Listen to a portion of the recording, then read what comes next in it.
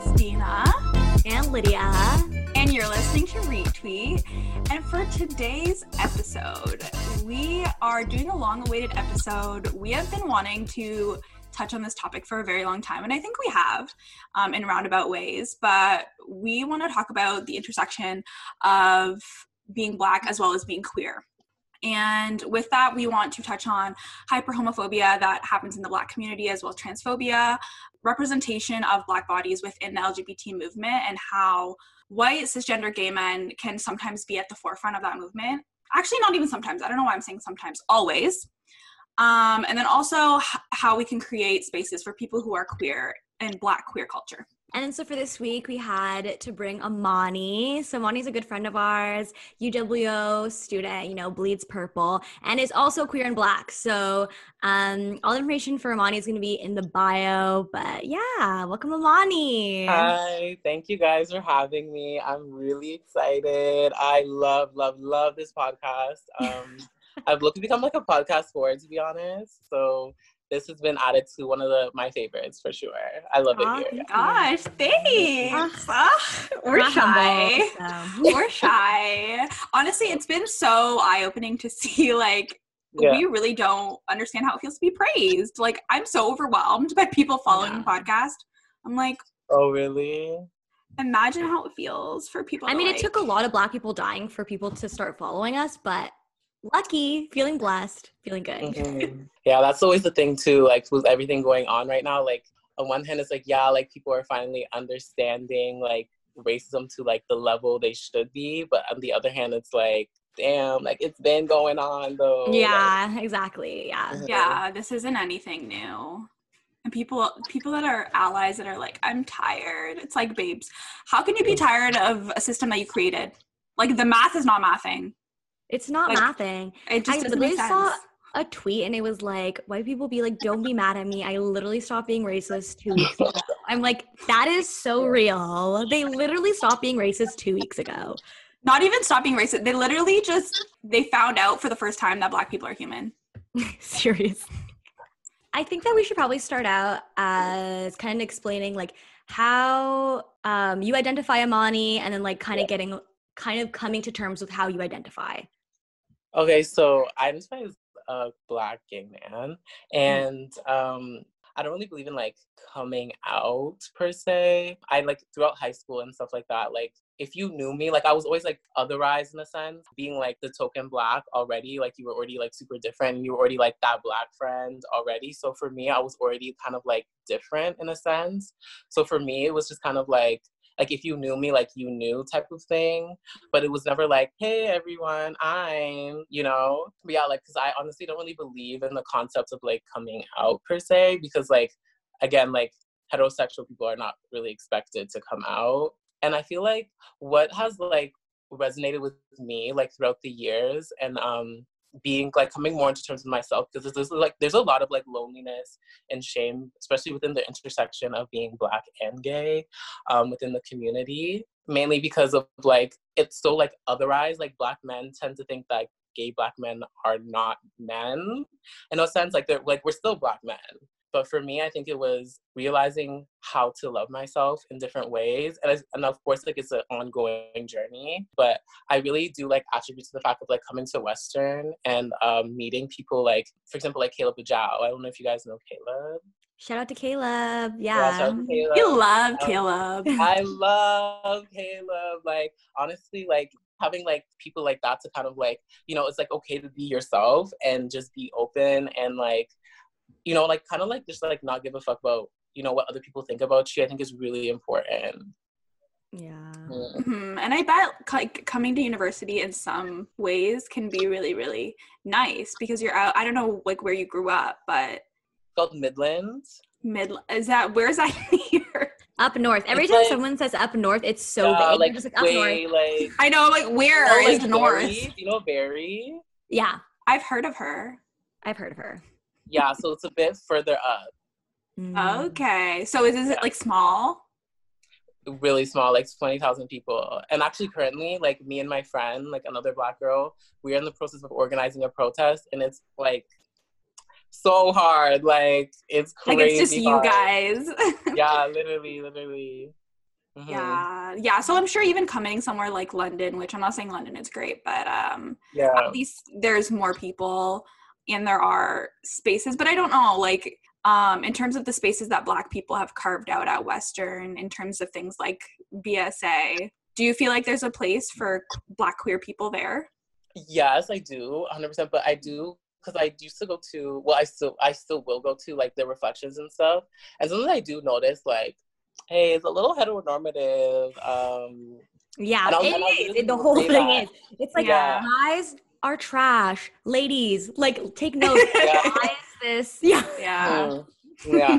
So, and I'll mention that like I remember there was like an interracial dating episode. They love doing that one. They do that one every year. Really? Yeah. It was really interesting.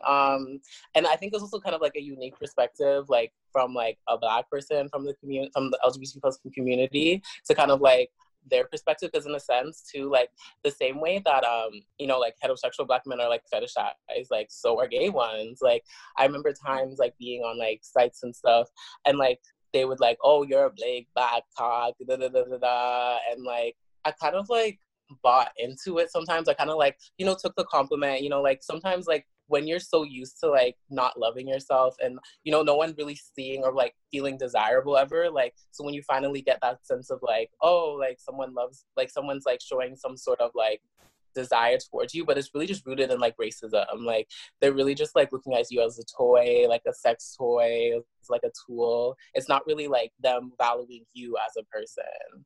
Mm-hmm. That could be like a whole another episode on fetishization. Yeah. But yeah, on your point, I think that's a really important point to bring up. It's like when you live in a body that has always been not seen as valuable, when people do show that value to you, even though it is rooted in a fetish, it feels good. So it's a lot. You got to decolonize your mind, baby. Like Exactly. That's a really good point. Well, I guess after talking about BSA, I wanted to talk about kind of the spaces that queer people carve out for themselves and the way in which being Black fits into that. Because I think a lot of the times the LGBT movement can have white cisgender gay men at the forefront, which is really problematic. It's like the acceptable, like, I don't know. It's very rooted in respectability politics. I actually do agree with that as well. Like I was listening to this one thing. I don't know if you guys know The Grapevine, and someone brought up a really good point. Oh, you do? Oh, yeah. Perfect.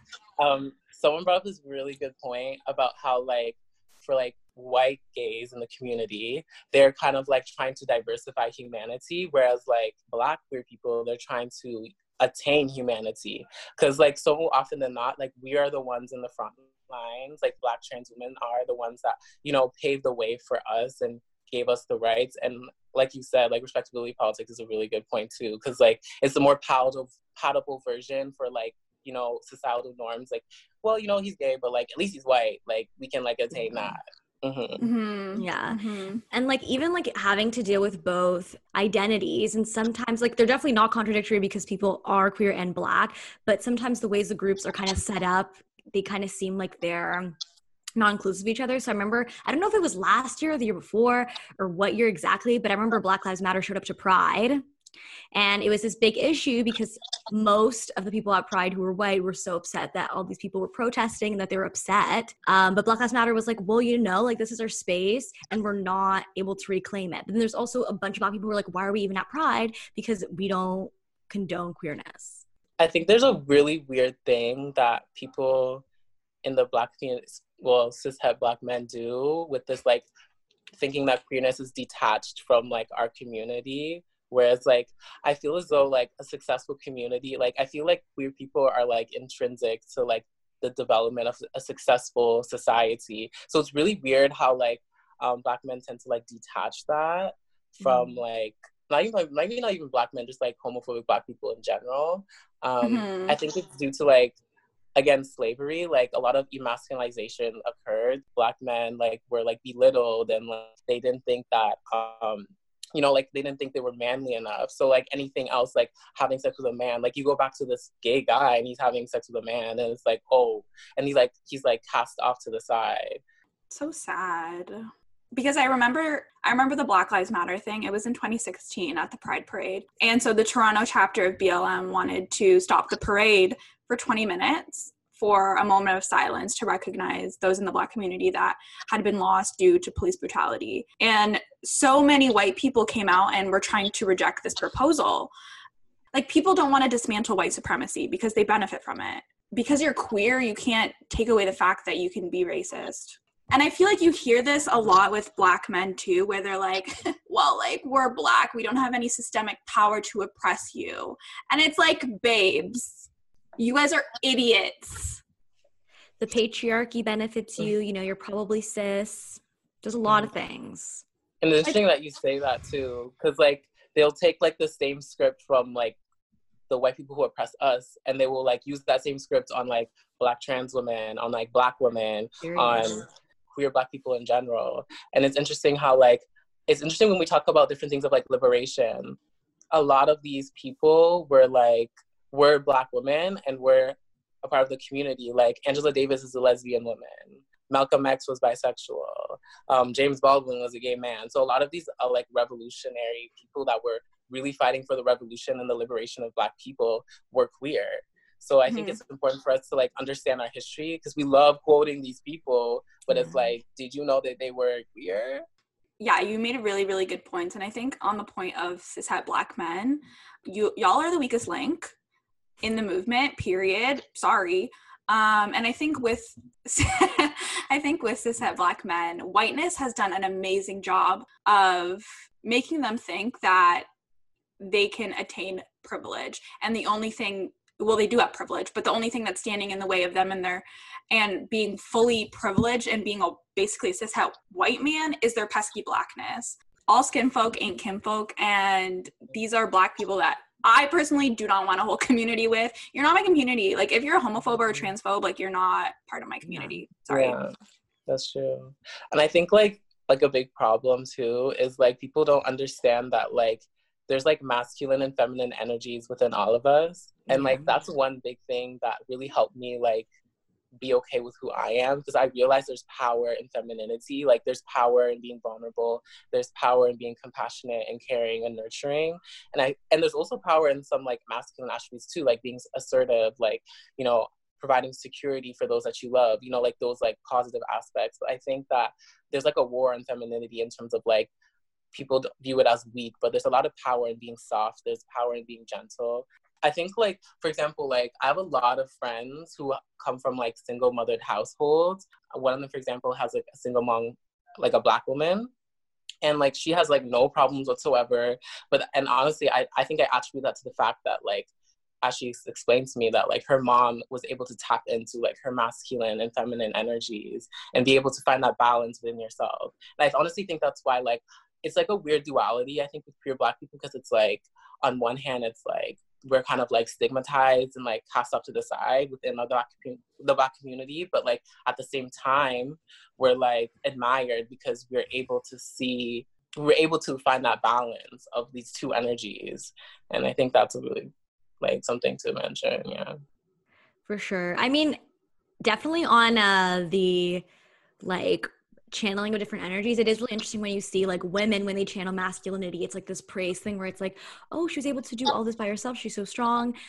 And when men tap into their femininity, it's seen as a bad thing. And I always argue like the reason why that is because we praise masculinity, and when we're doing that, sometimes we're erasing femininity, and we would rather everyone to kind of emulate masculinity opposed to femininity. And that's why gender neutral clothes are always just boys' clothes. But another thing I was actually going to ask too, like, I guess, like a lot of gay Black men who are in the media, just because this is a whole other conversation. We didn't really tap into this in the interracial relationship episode, but I've had Black friends, I've had Black people in my life tell me, you know, if you date outside your race in some way or shape or form that's anti-Black, or they feel as though like if you really are pro-Black, you will date like Black people. I've noticed a theme that a lot of Black men date white men. I know he's a coon, but I'm just going to quote him. Steve Lacy made this huge I knew you were going to get that.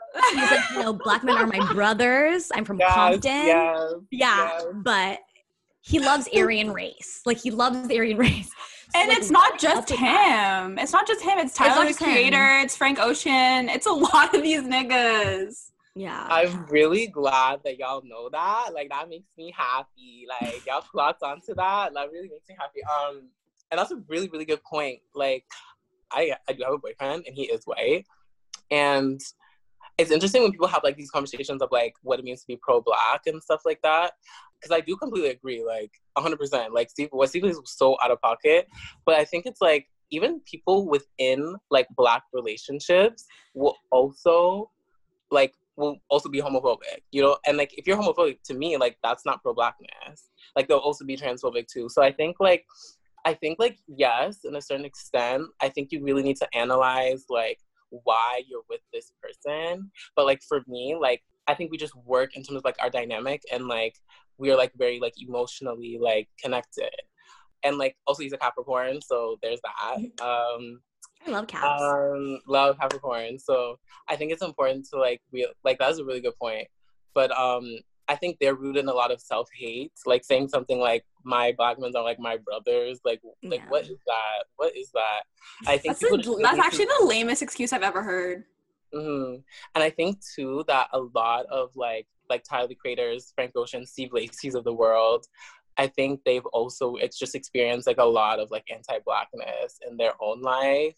And I think that attributing that to, like, being with someone that isn't Black is kind of, like, absolving you of that.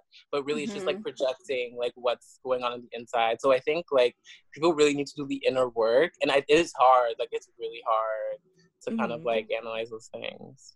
Even, like, Kevin Abstract. I kind of forgot about Brockhampton. Yeah. But even him, I'm like, something about you is a little sus. Like, I feel like you only date white guys. Mm-hmm.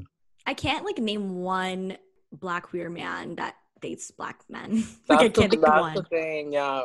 That's very true. And that's why, like, some people also, like, clock me to, like, well, Amani, like, you know, like, what's up with that? And I'm just like, yes, like, it makes sense, like, why, like, people would question that.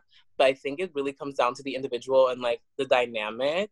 But I think overall, yeah, you guys do bring up a good point. Like, I think people just need to really analyze themselves and really analyze, like, why do you think you should be with this person, like, committed to this person? Like, is it rooted in, like, you guys actually having connection with each other and just genuinely loving each other? Because, like, that's completely fine. Like, some people can really find connections and love with any race, and, like, that's totally fine. But, like, if, like, it's rooted in, like, weird fetishes and, like, your lack of, like, self-love, I think it gets, like, murky. Yeah, and I think it would be a completely different story if you exclusively dated white men. Like, that's where the issue is when it's exclusive. And if I, like, happen to date a white man, or, like, if you happen to date a white person, that doesn't mean you're anti-Black. But if you only date white people, but it is harder. Like, it is harder to date white people. And that's why, like, there's no problem with choosing not to, and to choose to only date Black people is okay. But I don't it doesn't make you less pro-Black if you choose not to, because so many Black people are coons. They're homophobic. No, I totally stand by that point. They're transphobic. Like, why would I want to date you? I don't. Exactly. I also wanted to bring up the association of the Black community with the church, and that relationship with homophobia and transphobia and things of that nature. Just because the Black church came to be dating back to slavery, like, you can look it up, and that, like, the Black conservatism is 100% rooted in that. So I kind of just want to touch on that a little bit. So yeah, that is a really good point. I think we like to conflate religion and culture and, like, colonialist ideas with religion, and we tend to forget, like, how, like, a lot of, like, African spiritualities, like, pre-colonialism, actually revered queer Black people as well. So I think it's interesting how, like, we tend to think, like, what is so African or, like, what is so Black that we're trying to preserve within our community, if we don't even realize so many of, like, our belief systems and different ways of thinking are so much rooted in whiteness and colonialist ideas. And like you said from earlier, I think it's really about decolonizing our minds and really understanding the history. Like, for example, like, I was born in South Africa, and there's, like, a tribe in South called Sotho, and, like, like pre-colonium Sutu women, like they would go to like the mountain for like circumcision, and like the women would have sex with other women. I mean, there's other cultures in South Africa, like where women will have sex with other women so they can carry like their family's name, so they don't have to like change names. So it's really interesting when we have like these conversations about like what is Black and like how we conflate our culture, and like it's so tied to like Christianity in a sense that we tend to forget like where like, you know, pre-colonialism, like what occurred.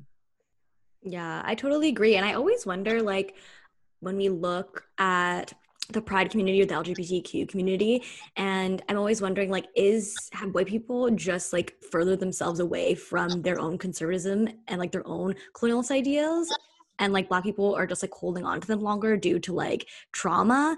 Because I'm like, why do I feel, maybe it's just a visual representation genuinely, but like why do I feel like we're not as like far ahead in like being visually present? I think that's the attribute to the fact that like we tend to think that culture is very static and it's like unchanging, but like I think like you can change, like culture can change over time, but I think we just tend to hold on to something like because it's like tradition and it's like a traditional thing and it has to like stay this. It's like weird, but yeah, that's a really good point. Yeah, I think a lot of the Black community holds on to very, very deeply entrenched ideas around heteronormativity and like pushing Black men to the forefront of every movement. So yeah, it's deeply, deeply entrenched in our communities. It's really sad. Emo. Yeah, honestly. And it's really weird too, like how they're pushed to the forefront, but like sometimes they're the perpetrators of violence, like within our communities. Yeah. So it's like it's scary. Yeah, Honestly, I just finished, this isn't like completely relevant, but I'm going to talk about it for a bit. I just finished Surviving R. Kelly, and it was so insane because I think one of the main reasons as to why like R. Kelly didn't get caught or like charged actually when he should have is because of the fact that so many Black women, I think, didn't come out, or Black girls, sorry, didn't come out because of the preservation of like Blackness. And they just didn't want this to be another Black guy who like does bad things. And so it's hard when we're trying so hard to protect the people who have done so bad to us. Mm-hmm. The onus of changing that culture is on Black cishet men. Like, I'm sorry, it's you are the ones that are benefiting from this system that leaves Black girls vulnerable, that leaves us getting murdered, that leaves us getting raped. You are the weakest link. Okay, go read a book. Like, I feel like people don't understand like intersectionality. Like, because they're a man, they hold privilege under our society. Like, men just hate women. Yeah. Like, men think that they like Black women. Like, you actually don't. Like, you actually hate all women. It's not exclusive. Oh my god, yeah, I agree. Like, I'm looking at myself and I'm like, yeah, we trash, like dirt, like guttural. No, I'm kidding. But also back to your point about like R. Kelly, like Black people also have like a weird relationship with like celebrities and like legacy and like upholding this legacy of a man. Like it even happened with Bill Cosby too. And it's like because he's a Black man, like we also need to be holding like Harvey Weinstein accountable to, like, which we are. We can do both things at the same time. But like I think it's because he's a Black man, they think that like it's like a disproportionate thing where like you have to like, you know, he's like his music is so good and like the legacy and like everyone's so obsessed with this so-called legacy. And I'm like, fam, like he has about one like banger. Like you can give it up. You can give it up. You can give no it one up. has about one banger. Yeah, no one's art music has been good enough to justify like any bad actions, truly. There's truly no music that's good enough for that. Like, no. And also I feel like it's evident in like who we put as a pedestal like for Black culture. Like for example, I like wasn't going to bring this up because I thought it'd be Courtney, but I'll just bring it up for the fact of this example. There are things that I would consider like, oh, this is like a Black movie. This is Black culture. One of those things might be, on a stupid note, it might be like maybe Medea. There's probably better films, but like, you know, like those are things that you just like know as Black people.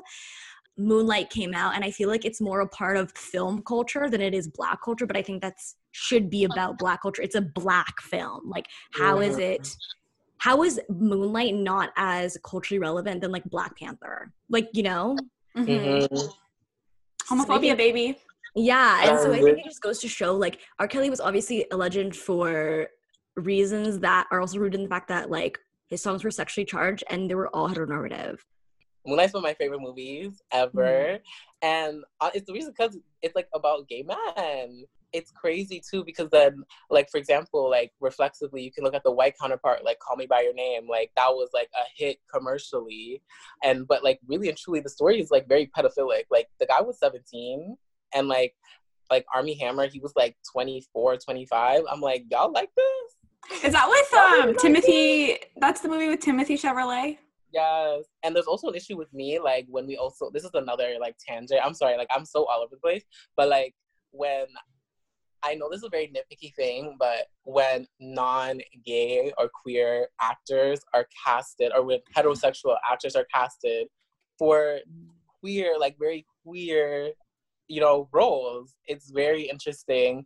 And it's like, I really like to see like these stories, like how they would have been portrayed if like an actual person from the community, like what would they bring to like the experience. But anyway, yeah.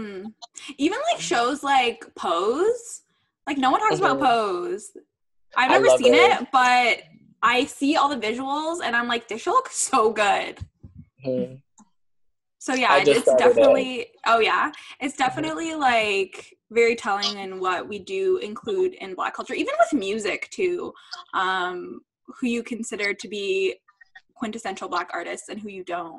And, you know, Black queer artists that people choose not to listen to. Like I remember when Frank Ocean came out, Black men were so mad.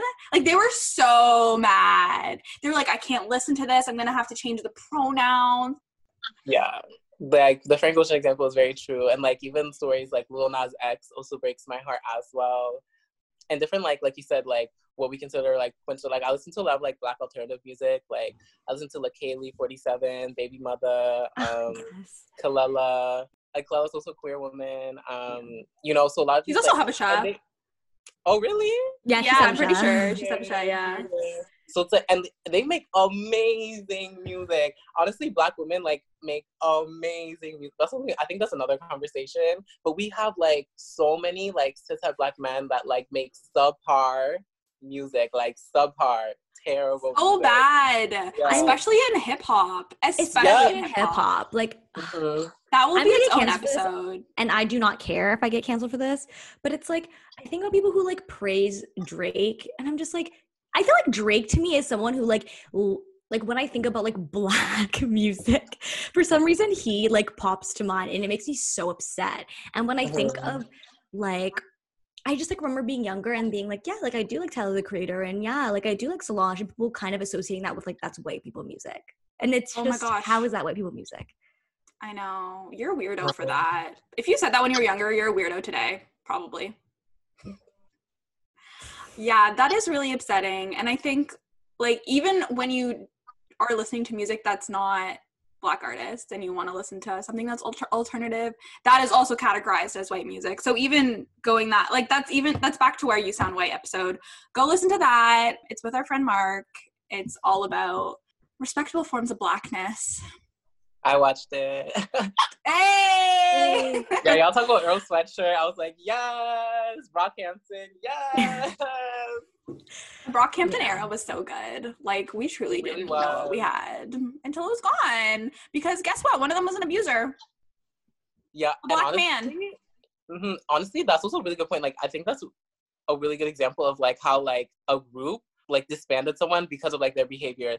I think a really big problem, like to circle back to the conversation of like cishet Black men, like they don't hold their friends accountable for shit. Like they'll be like, bruh, like you were wrong, but like we cool still, like, you know? And like they'll be like abusing women. Like, bro, this is also another like tangent, but like so many mutuals are still following Ian Connor. I'm like, guys. So many. That's scary. That's actually scary. I'm like, guys, I saw your tweet, Lydia. You have 2 hours. 2 hours. I literally followed everyone. I was just like, no one is worth, like, why? Like, why? Like, disgusting. And like Sheck West, I'm like, why are you still following? Or Kodak Black. All of these Black men where I'm like, you're gross if you still follow those people. You're actually fucked. Or like even XXX Tentacles, you know, like Extension Cord, whatever the fuck his name is. Yeah, and that's my thing. Like, back to the point of like, we can have so many trash dudes, but like for a Black woman, like she has to like be this pinnacle perfectness, and if she makes even one tiny like mistake, it's like, oh, canceled, like out with her. But we can have like 1,000,001 dudes that are like all kind of trash, and like 9 of them are good, and it's like, guys, there's a problem. Yeah. And I know there's also just like this historical like negative stereotype around queer men where it's like they are pedophilic, and it's like, but when the straights do it, what happens? You guys keep them around. You guys keep playing them in the club. And it's embarrassing. It really is. Yeah. That's a really good point that you bring up. Like, a lot of people like sexualize like queer people. Like, they're very also like hypersexualized, I find. For example, like the gay best friend in like movies and media and stuff like that, they're like always the one sleeping with someone, and like they're very promiscuous, and like, and even for example, like my roommate, he's also bi, and it was really nice like having someone like that to be around with, and like, and also just like having like a similar kind of experience. But I remember like after O Week, someone came up to us and was like, oh, like, are you sure you guys aren't giving each other hand jobs? Or are you sure you guys aren't sleeping with each other? And we're like, huh? It's like this thing where like queer men can't be friends. Yeah. Mm-hmm. No, yeah. And I think even on your point of being like the Black queer sidekick, Black women are not absolved from perpetuating that. Like, I remember I was watching Deliver Us from Eva, and that's like one of my favorite movies, but the one character like pretends to be gay. He works in like a beauty salon. It was very weird. Anyway, but yeah, it just very much illustrated the fact that there's a long, complicated history between Black gay men and Black cishet women. And many times Black women can show up in Black queer spaces with the belief that Black gay men are their accessories, and that somehow equates to allyship when it really doesn't. Mm-hmm. That's a really good point. And I feel like that's what like made it kind of like hard. So like, does this person really like value me? Like for like in terms of making friends, like, does this person really value me? Or am I just like this caricature for them to kind of like, yeah, Amani's here, yeah. Mm-hmm. And it's like, girl, calm down, like. Yeah. No, I know exactly what you mean. And like, it's hard for me to like not be hypercritical about that kind of stuff too, only because I know in certain shows that have come up recently where they're trying to be super progressive, or movies, and they're like, okay, we're gonna have this queer character. So an example of this might be like Sex Education.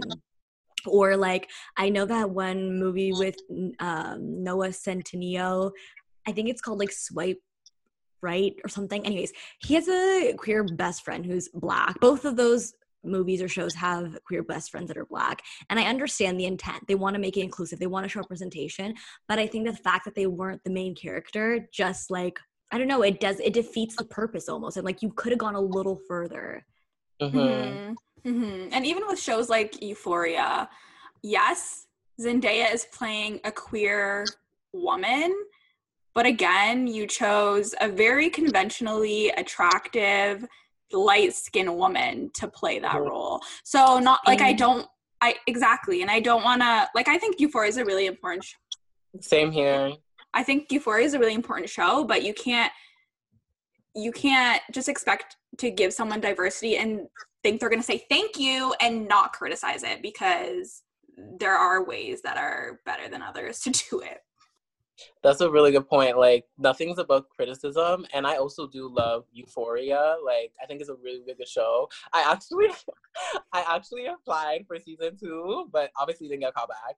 But there's a colorism aspect in the show. Mm-hmm. Like, where the dark skin at? Like, yeah, where the dark skinned fat Black femmes. Yes. Yeah. Yes. That actually brings like one of the questions I had, and that's something that I kind of question myself, is kind of this idea of like visibility, and then also not trying to be the token, but also not being, I guess, like the most highlighted person in a casting, in a room, in a group. So an example of this is one artist named Zach Black. Basically, he created an art that was like a mask for people to wear who were queer. And it's called, I'm not going to say this as a straight person, I'm not going to reclaim it, but FAG, face, okay? And so it turns this art piece into a mask, and it's this form of of resistant for people who are queer, so that their faces aren't identifiable, but their queerness isn't invisible, if that makes sense. So this is kind of this inner battle of, I want to be seen and I want to be accepted for who I am, but I don't think it's necessary for me to be typecasted as like, that's my identity, hi, I'm queer. So it's kind of like battling those identities. And I guess like, how do you feel about that? And kind of you going back to your point of coming out and how you didn't feel like you wanted to come out and how straight people don't need to come out. So kind of identifying as someone who's Black and queer, there's power in identifying as Black and queer, but like, why is it that when you go to, let's say, a BLM protest or a BSA reflection, this is now an important aspect. You need to come out and you need to show up for the Black queers, opposed to just being another Black individual.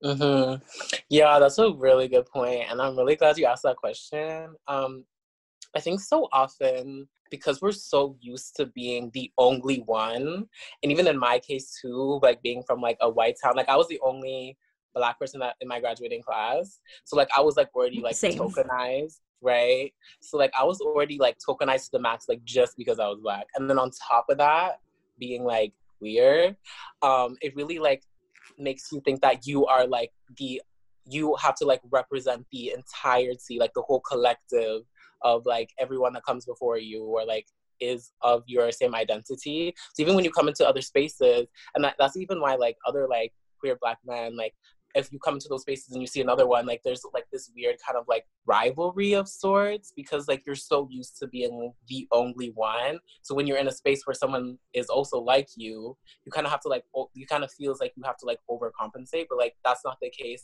Like someone's like doesn't diminish your own type of thing. And that's something I had to kind of like grapple with. And also back to your point with how I like show up, I think it really just depends on like the situation for me. Like, so for example, like if I'm in a space and we are talking about dating, like, yeah, like this girl's talking about her boyfriend, this guy's talking about the girlfriend, I'm like, yeah, I'm gonna talk about my boyfriend too, because I won't be silenced. Like I won't be diminished in this conversation just because I'm like different.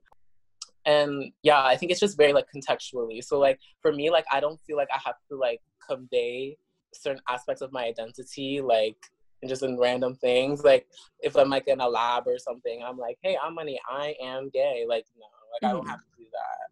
But yeah, it really just depends on like different conversations, even if it's like casual, like you're talking about like different types of things and like what you like and stuff. And it's like, yeah, like I'm queer and what. Yeah. So I think it just depends on the person. But for me, that's what's worked for me. And also your identity, like your, like who you like sleeping with, that's your business, I think, at the end of the day. But I think it's also important to also have pride in yourself. But yeah. How do you feel about the reformation of the LGBTQ plus flag, that they've added the brown and the black stripes? Ooh, personally, I haven't really like read up much about it, but like I think it's a good idea because it showcases that like it's not like white people aren't, you know, the poster child for like our community. And you know, and further, I was to say like the reason why the community is so like it's advanced so forward today is because of queer Black people, and specifically Black trans women, especially Black trans women. So I think it is a good thing. Yeah. Cool. Yeah, that's on Marsha P. Johnson. Yeah, Marsha P. Johnson, exactly. No, like there would actually be no Black Lives Matter if it wasn't for queer Black that women. That too, exactly. There would be no queer rights activism if it wasn't for trans Black women. So exactly, it's like Black women be doing everything. It's really weird too, because like for example, like J. Cole today, how he also expects Black women to like, Black women are already like doing all these things and are already holding down the community and are already, you know, they're like the people, like you guys are like the people that are like bringing us to liberation, right? It's really interesting how like on top of everything and all these like different burdens that like society like expects of y'all, on top of that you have to like, you know, coddle folks and like educate, and it's like whoa, y'all don't have to do it if you don't want to. Yeah. J. Cole's whole argument was so weird. He was basically like, you had the privilege of growing up woke. That was basically what he said. I'm like, babes, No Name got called out. Like, I don't know if people forget this, but she got called out because she was caping for capitalism. Like, I don't even know. I can't even remember what she said, but she was just kind of saying that capitalism wasn't like a bad thing, I think. I don't know. And she educated herself. This woman started a whole book club. Now she's, you know what I mean? Like, J. Cole, you've been dragged and you haven't learned anything from it. So what can we really do for you?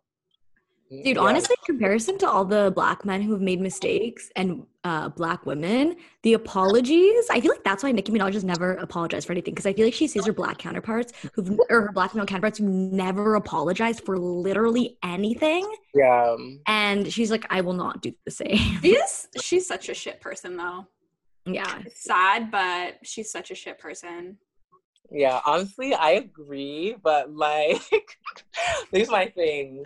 I low-key be loving her a little bit. It's the same thing with Azealia Banks. Like, I know Azealia Banks is trash. Like, I know that. But for me, it's like, if cis-het Black men can still listen to, like, XXX Tentacles and R. Kelly and Kodak Black, like, why can't I listen to Azealia Banks? Like, yeah. But, honestly, yeah. Like, if people can't, like, people cancel her, and, like, I completely agree. Like, the things she's done, the things she said, foul. But it's interesting how, like, certain people are canceled more as opposed to, like, others. Yeah, the real cancel culture is oppression. Period. It's misogyny. Yeah. Just remember, no matter how marginalized a person is, if you're white, your proximity to white supremacy allows you to oppress. Mm-hmm. But yeah, I know we kind of touched on this a little bit at the beginning of the episode, but I wanted to talk about Zaya Wade, because the way that the Black community has torn this young woman down is girl, she's not even a woman, has torn the entire family down is so disgusting. And the Shade Room, this is for you, you're fucked up, because you know what the Shade Room will do?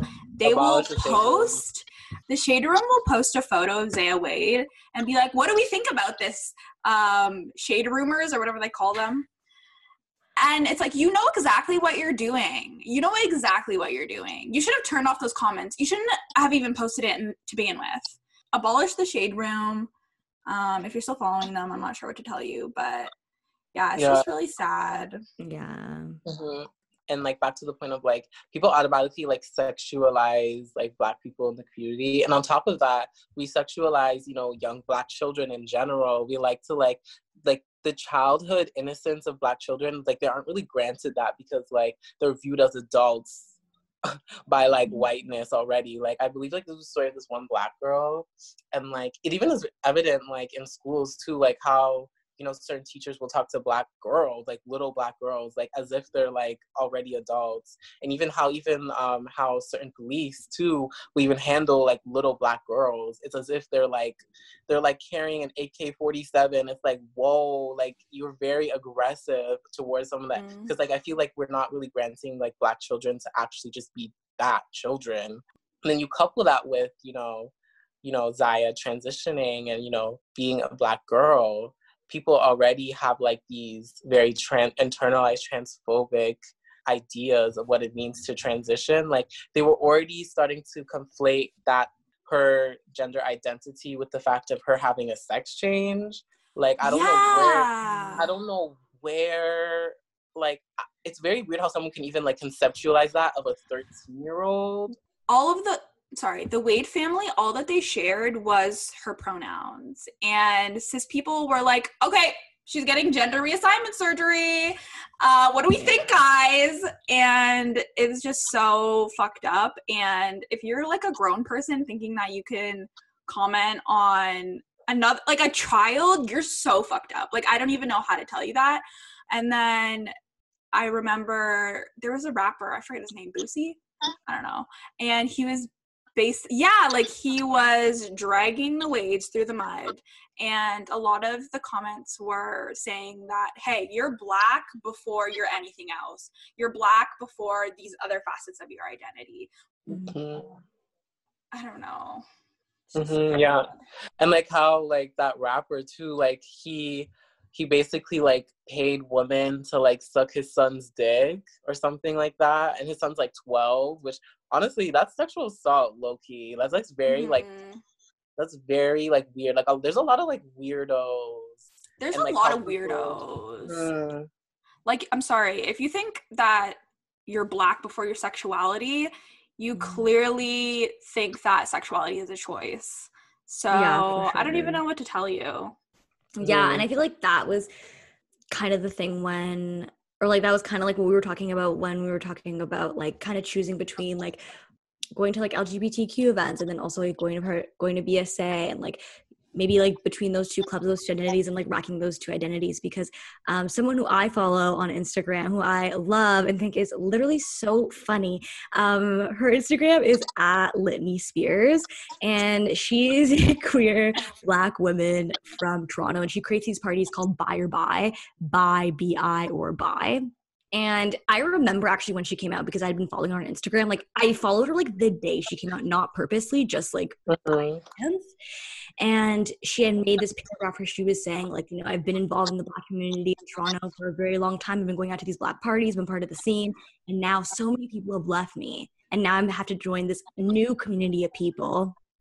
And it's hard because now I mean, of course, like flourishing because she has more queer friends around her and the people who didn't really support her before aren't around anymore. However, it's interesting that like, you know, a lot of the people who were in her life who she identified with because of the Black community has now left her. So in their eyes, I feel like that sentiment of you're Black before your sexuality kind of reappears. When I think of queer people who perhaps decided that they were going to indulge in the queer community in ways where they're like perhaps a part of like clubs, they're a part of community initiatives.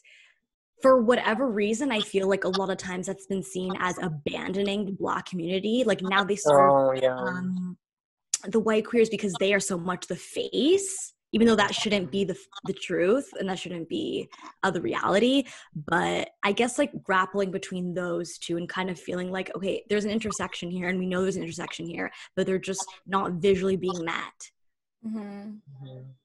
Yeah, like to your point of like how like certain things that like someone would do like that are considered like white things, like for example like people who like anime or like different types of music, for example. Like I've loved Paramore since second grade, and that's like considered very white. I love Hayley Williams. Same. I love her. She's a queen. Like her EP, so good. So good. Yeah, a lot of y'all that hate trans women love to use trans women's language. Love to say drag, love to say throwing shade, love to say tea. Like when white people say tea, I'm so uncomfortable. They don't know how to use it. Yeah, they don't. And also, like, queen is literally, like, the word, like, when a white woman calls you queen, it's literally a microaggression. That's a microaggression. You might as well just have called me nigger. Yeah. Like, at that point. Just call me nigger. Also, another interesting kind of, like, idea that was brought up on Twitter was someone had made a thread about how, and both Moni and I are like RuPaul Drag Race stans. So we know. Yeah. So, and I see this because I've recently become a RuPaul Drag Race stan. So I had to start from season 1. And season 1, it's like they look like the Kardashians, but the Kardashians haven't come out yet. So it's interesting how basically this thread that I was looking at was calling out how cis women kind of have co-walled this trans woman drag race look. Like it's like everybody wants to, like the hyper snatched waist, the hyper snatched nose, the contour. It's what trans women have been doing forever and what drag queens have been doing forever, but like we're just co-walling it. Yeah, and we just wanted to say that's an IG baddie aesthetic, even though it's really not. Even like baking. Remember when baking became really popular and it's like that's actually a drag queen thing. Yeah, exactly. And like Lydia too, like I had to watch from the beginning as well, and I do notice that as well. And I think it's like the trans woman look per se. I don't know if like I'm correct in saying that, but yeah, like you can definitely see like how it's shifting and how like different people are like trying to emulate certain types of, you know, bodies and like how they're trying to look, which honestly, like whatever, like I don't really care about like if you want to do plastic surgery, that's like more power to you, like whatever. But it's like interesting how like there's like a rebranding and kind of like like a cultural smudging of like, oh, trans women didn't really start this. It's more of like an I do baddie thing. It's like, no, like it's weird, like erasure type of thing going on. Mm-hmm. Yeah. And more of these people, like, I mean, obviously trans women aren't the same as drag queens, but like even now looking at RuPaul's Drag Race, I'm like, man, all these queens are fishy as hell because they look like regular women now. Like this isn't like crazy. Like this isn't crazy makeup anymore. It's evolved. Like, yeah, I'm on season 10 now. Like, it's crazy. Isn't there like some transphobia within Drag Race? Yeah. So like RuPaul was called out for like having transphobic things to say, and also like there is like within the community, it's getting better now, I think, but I don't think I'm like the best to speak on it. Like not like I like acknowledge my privilege of being like a cisgendered man, so like I can't really be the best person to speak on it, but there's like this idea that if you're a trans woman or just a woman in general, I think you can't be a drag queen, but like that's not the case. Like you can be, and like drag is so transformative. It's so diverse. It's so like adaptive. It changes over time. And I don't know, like season 9, Peppermint, for example, she's a trans Black woman, and she came out on the season, and she talks about that exact thing about how there's like this kind of like, if you're trans, you can't be a drag queen. And I feel like that's just like an ongoing thing because like within the community, there is also internalized transphobia and internalized misogyny within like gay men as well that I think a lot of people haven't unpacked. Oh yeah, it was just like how like a lot of gay men will absolve themselves of like any forms of oppression because they're a gay man. Like they can't be transphobic, they can't be misogynist. Like it can't be racist. Can't be racist. Like I'm like men who like are mean as fuck to women, are like super like aggressive and like, oh, she da da da da, like she beat. I'm like, whoa, like buddy, relax. Like, yeah, I think like I remember watching Drag Race and something about white drag queens using Black vernacular just doesn't sit right with me. Like it's just weird. Yeah. Even if you've ever watched like Paris is Burning, like when there's like the ballroom scene and obviously like there's various races. I mean, it's New York, so it's pretty diverse, thankfully, but there's various races and it's crazy when like the category is like something like dumb racist and like dumb like gendered and you have like all these people like walking down the ballroom that's like, I'm a sexy Latina girl, that's the category. And I'm like, what? How can you do this? Yeah. That was one of my favorite documentaries. I feel like everyone should watch it. Yeah, watch Paris is Burning though. It's good. It's on YouTube, so watch it. There's no excuse. Yeah. One thing that I definitely wanted to talk to you about, although this is coming from like a heterosexual perspective, is I feel like what is the online presence for Black queer men? And I know from my own perspective, like just like looking from the outside in, seeing the impact of Jay Versace, seeing the impact of Ricky Thompson, I feel like there's very much a new era, like a very specific like Black men who are coming out on the internet and really at the forefront. So how has that impacted you? How do you feel like it's impacted like other queer Black men? That's a really good question. For the longest time, there was kind of like, if you were like a flamboyant kind of like feminine queer Black person, like you were like, oh, you were Ricky Thompson. Like I was told I was Ricky Thompson. I don't even know how many times when we look nothing alike. We don't act the same at all. So I think now, there is more, like you said, a diversified view of like, because we're not monolithic. Like we're very like, everyone has their own dynamic personality, but I think it's like interesting how like we're kind of put into that box. Like before, as I said, like how the gay Black man has always like the funny one and like the sassy one, and like he was like the hey girl hey, which like sometimes I can be like that too, but that's not like the entirety of who I am. And I think in terms of like the media, I think it's like honestly to like actually the fact with how popularized social media is now, like how more and more people are using social media, especially with COVID-19 and quarantine, like more and more people are online and more people are seeing that like there's different types of Blackness, there's different types of Black queer people, and like, and you see it too, like a lot of people like I follow, like I am very conscious about like who I'm interacting with like on Instagram, or like, because the algorithm works in a way that like the person like you interact with the most, like you'll see them come up. So like I rarely see my locals, and that's not shade, but I just don't find them interesting. We're But not. but yeah, so I think it's really nice to see like there's like different types of like queer blackness. Like it's not just like a Ricky Thompson or like a Denzel Dion, you know. Yeah, I was gonna say Denzel and like their relationship. Yes, exactly. Because although like Ricky Thompson is very like popular and people really do admire him, there's like within like the gay black community, there's kind of like this thing of like this demonization of femininity. And if you're feminine, like you're not deemed as attractive, you're just not deemed as desirable.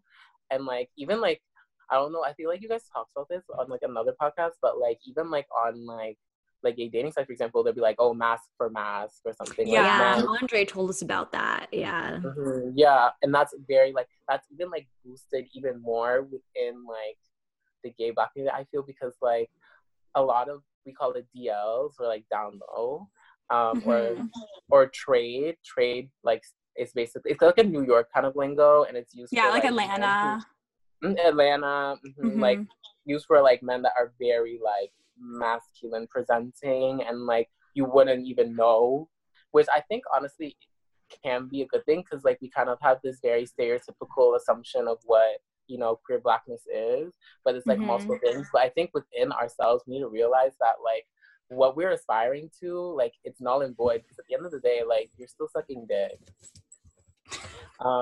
Period. But yeah, I think it's really nice to see kind of like more diversified thing, and just like people leaning into more femininity. Like I feel like there's this power in feminine energy, and that's why, like, for example, with my current relationship now, like I like people who like me. Like if you're talking to me, like I like you, you know, type of thing. So it's like it's nice to see people who will value you in your entirety for who you are. And I think also, just to circle back to like, I think how we can kind of like mend the relationship, I think even with cishet black men, I think it's also for them to understand that their femininity, and also realizing that it's okay sometimes to be vulnerable and be compassionate and be nurturing. And I think that will help us, you know, further on within our community. Like I think without understanding that there needs to be a balance with like femininity and masculinity, like it won't really get anywhere. Yeah, that's really true. And I think on your point of separating yourself from femininity, because I look at artists like Young M.A. and how black men, like cishet black men, embrace her wholeheartedly, even though she does have a queer identity, of course. They embrace her because of her proximity to masculinity, right? So yeah, that's a really good point. I think also like one thing like I've realized too is that just like for other like gay black men, like you are men, and it's okay to like be feminine. And one thing I was also listening to this other podcast, and they mentioned like nobody loves like black men more than gay black men, because like you love yourself. So I think that's even though I think RuPaul is a coon for many reasons, that's a different episode. Whoa. That's a different episode. Like seriously, like it's that point that you made, like it's so insane how much gay black men love themselves so much, because I feel like they've gone through so many trials like within society, and their masculinity being questioned, and it's really truly like a big like F you to society to be out and to be proud. And I think that so much of the lessons I've learned to truly love myself have come from Black women, but also some queer Black men. So I think I totally agree with your point. And I think that to any of our listeners who fall in that category, love you so much. Love you. Love you guys.